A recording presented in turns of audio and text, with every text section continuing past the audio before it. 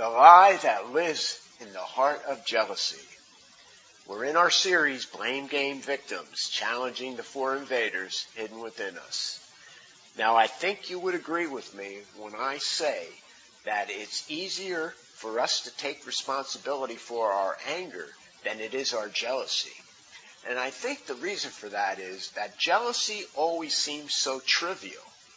I mean, we can make a case for our anger, but as soon as we start talking about feelings of jealousy, it all sounds a bit childish. So as a result of that, we don't talk about it.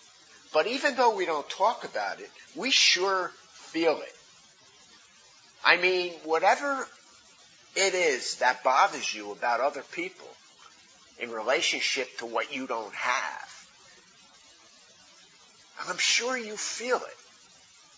If you're an author and someone else's books hit the bestseller list ahead of yours, you feel that. If you're a pastor and someone else's sermons seem like they are better than yours, I'm sure you feel that. If someone else has a thicker, nicer, full head of hair than you have, I'm sure you feel that. And here's a very common one. Someone else looks nicer, better in their clothes than you do. And I'm sure you feel that. Even though we don't talk about it, these types of things we feel. And all these things are really harmless enough, or so they seem, but they're really not. And they're not because jealousy is very dangerous. Dangerous because jealousy shapes our attitudes towards other people. I mean, how do you actively love someone who you're jealous of? And isn't it very hard to serve with or for someone that is a constant reminder of who you are not?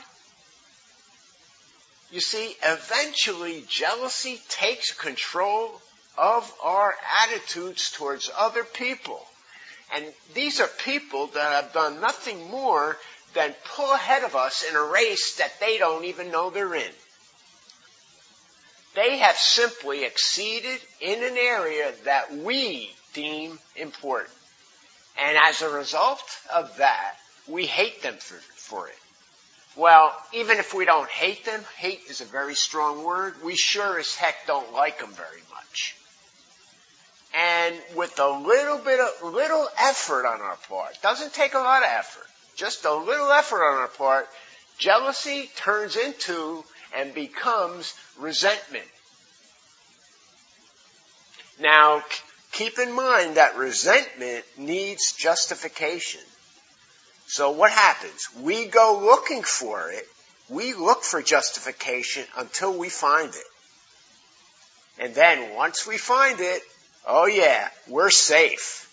You see, there's no need to resolve our feelings now because we know that we're perfectly justified. Isn't this so true? And once that jealousy turns to resentment, our jealousy knows no bounds. And it really now has the power to sour our attitudes towards entire categories of people.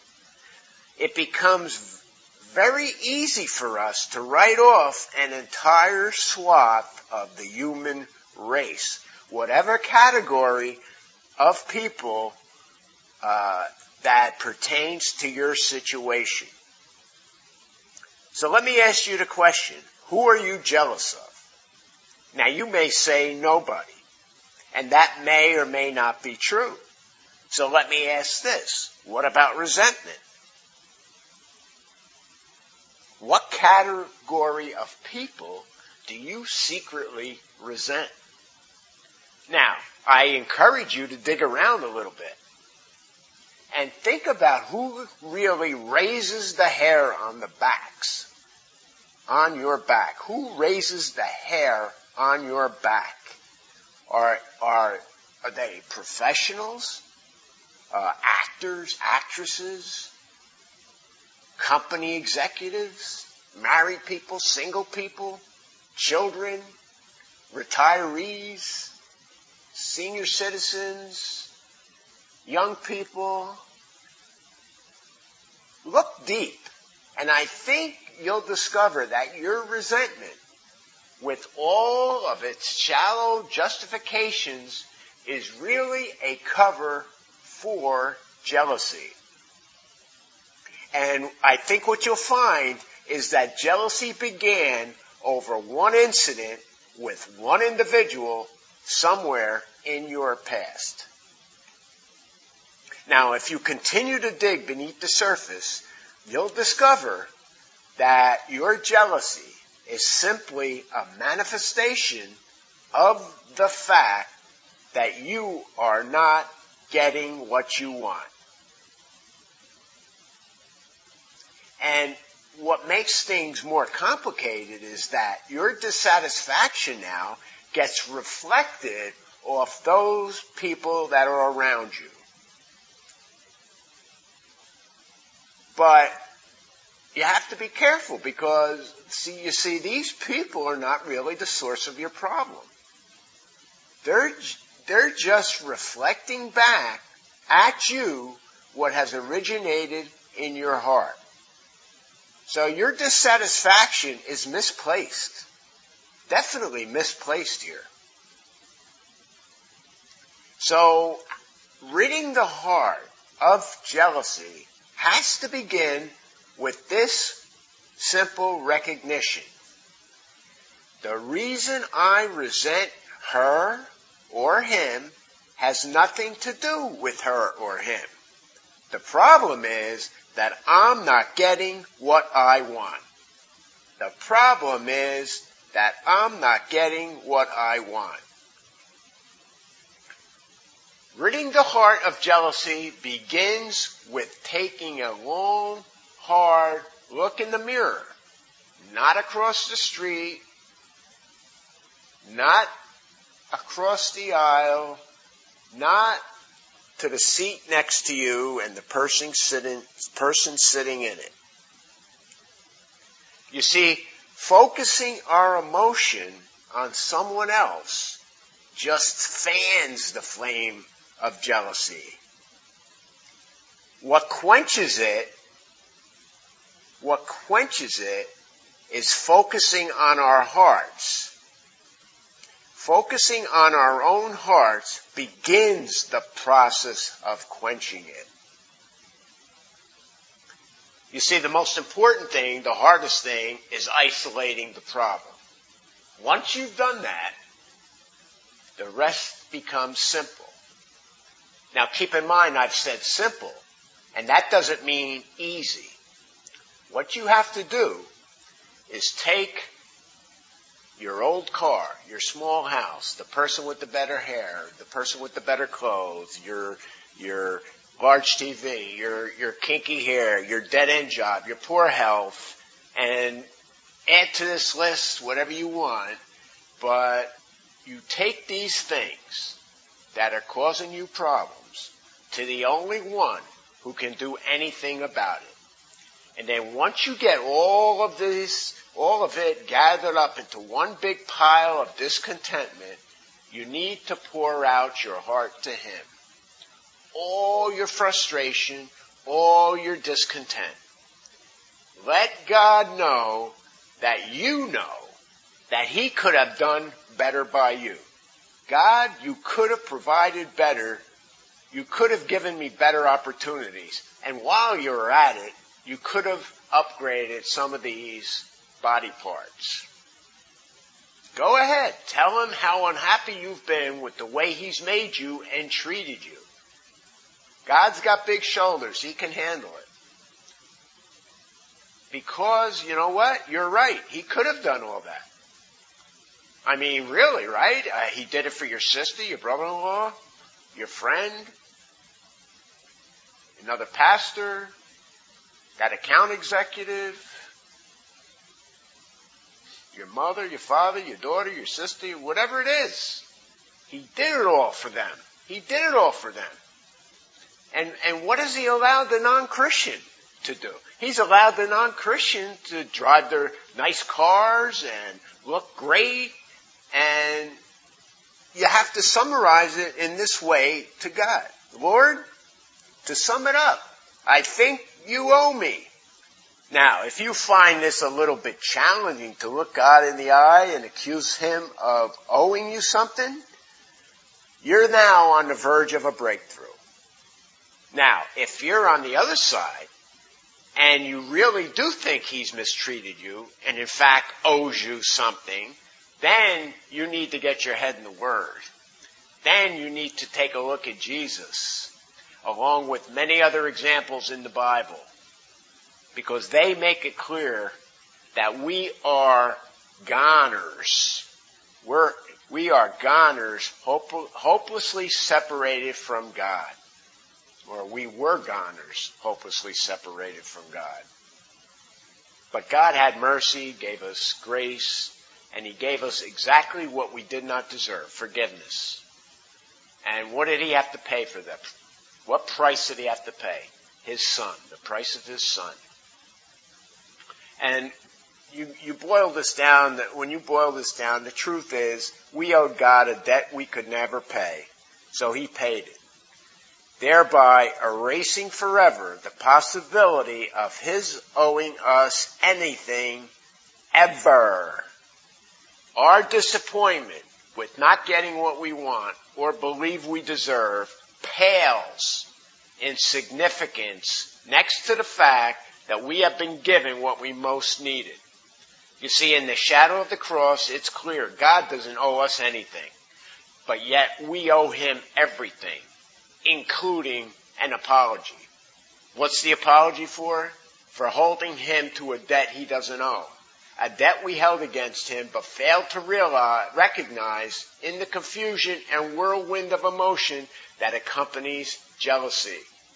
It's that whirlwind of emotion that comes along with, accompanies jealousy, that doesn't allow us to recognize that God doesn't have a debt. He doesn't owe us anything. You see, at the heart of jealousy is the lie that God owes us. And we have to face up and expel this dangerous notion. And that's how we can rid ourselves of jealousy. We can't do it unless we face up to and expel this dangerous notion that God owes us. Once we do that, we're free to move unhindered in his direction. And it's because of his unconditional grace and acceptance that we can bring our disappointments and dissatisfactions to him with boldness. Remember, nothing's too small. We don't have to qualify and explain and feel guilty for how we feel about how we feel. In Hebrews 4:16, we have a wonderful promise.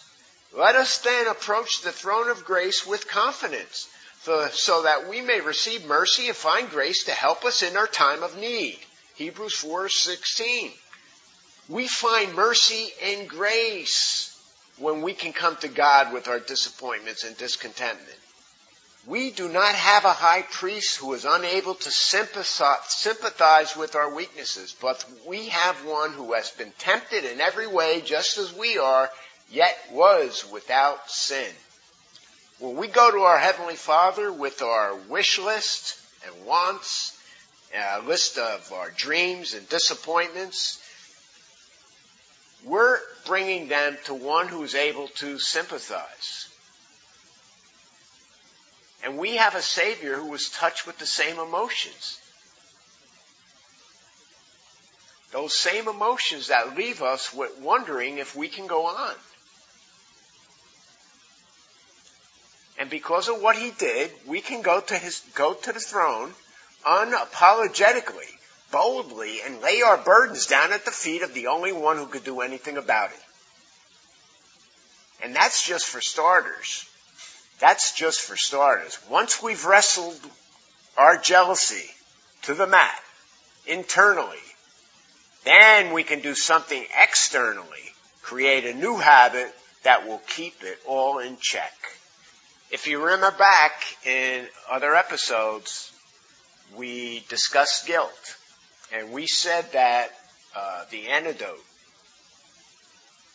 to overcome guilt was confession. And the habit that we had to employ to overcome anger is forgiveness. And to overcome greed, we use the weapon of generous giving. And the habit that will enable you to strengthen your heart against jealousy is celebration. To guard your heart against jealousy, you've got to celebrate the success, the size, and the stuff of those you have tended to envy. You need to go out of your way to verbally express your congratulations over their accomplishments. And what makes it harder is that this must become a habit. Yes, you've got to celebrate. You've got to verbally express your congratulations over the accomplishments of those that have what you don't. That is why it's so simple and yet difficult at the same time. Celebrating the success of those you envy will allow you to conquer those emotions that have the potential to drive a wedge in the relationship. This is important, so let me say it again. Celebrating the success of those you envy will allow you to conquer those emotions that have the potential to drive a wedge in the relationship. Now, your response to this may very well be, I do not have a great deal of admiration for the people around me. That's not how I feel about those people. So am I supposed to celebrate their success if I don't mean it? And the quick answer is yes. And you see, it's because you're not going to be insincere about this. We're not saying that you need to be insincere about this. You see, because let's say someone else, let's say your sister looks good in that dress. Tell her that. If she doesn't, then you don't even have a problem. If your neighbor, if you like your neighbor's new car, tell him that. If you don't like the new car, then you're off the hook. You don't have to tell him anything. Did someone at work do a great job on their presentation? And at the same time, did you now find yourself wishing it was you? Tell them they did a good job. You're not being insincere. You see, it's not about being insincere. It's about being honest. And that's what you would be doing. If they did a good job, and you know they did a good job, you tell them they did a good job. It has nothing to do how you feel. Now, what becomes the problem is that guy at work did that great job on his presentation, but yet you can't bring yourself to compliment it. That's the problem. That's when the problem exists, when you can't compliment them. So, again, it's not about insincerity. It's not about insincerity. It's about honesty. It's about honesty. And if you can't bring yourself to be honest about the situation, then you have a problem. You see, expressing the truth will help free you from that emotional bondage that is an integral part and component of jealousy.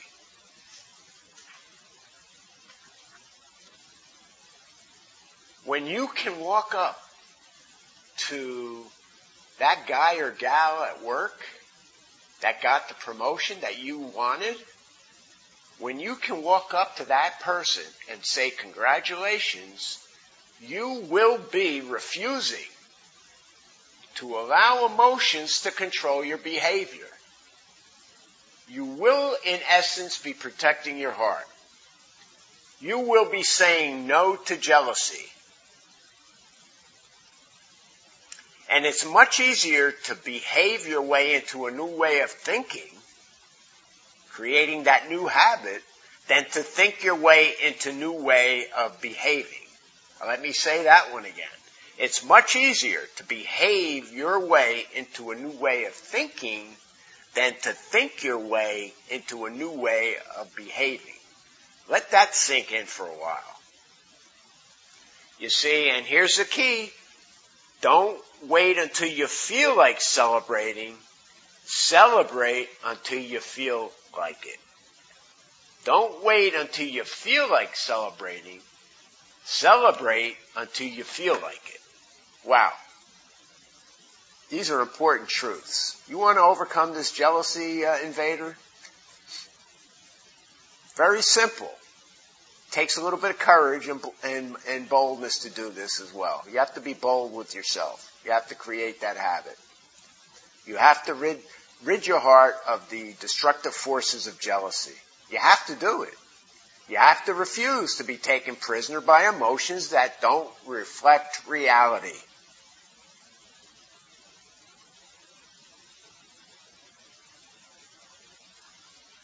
There's something powerful and liberating about celebrating the success of other people. And keep this in mind, that chances are that God is behind their success.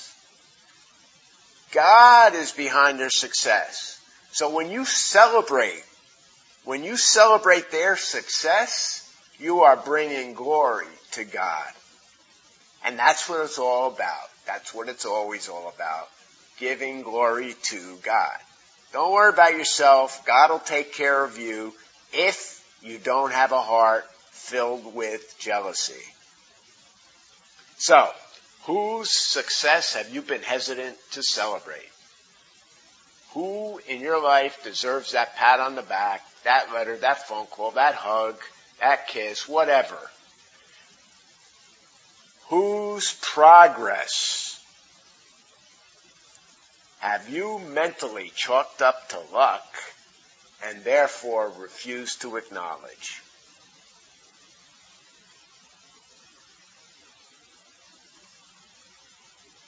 Have some insecurities been brought to the surface in your life? Then you have to ask yourself, well, whose achievements have brought those securities to the surface?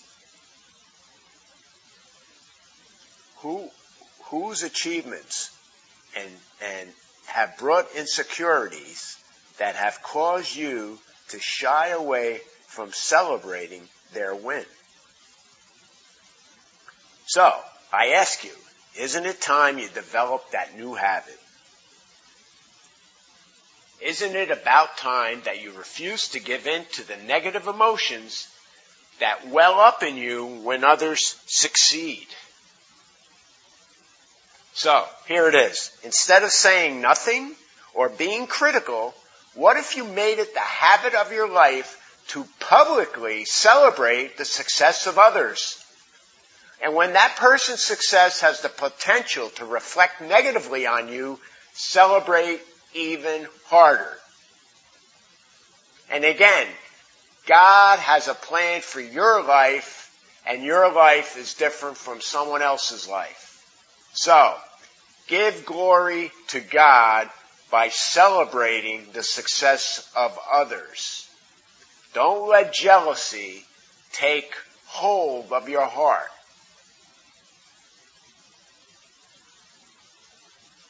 This, my friends, is one of those habits that will change everything. See you next time.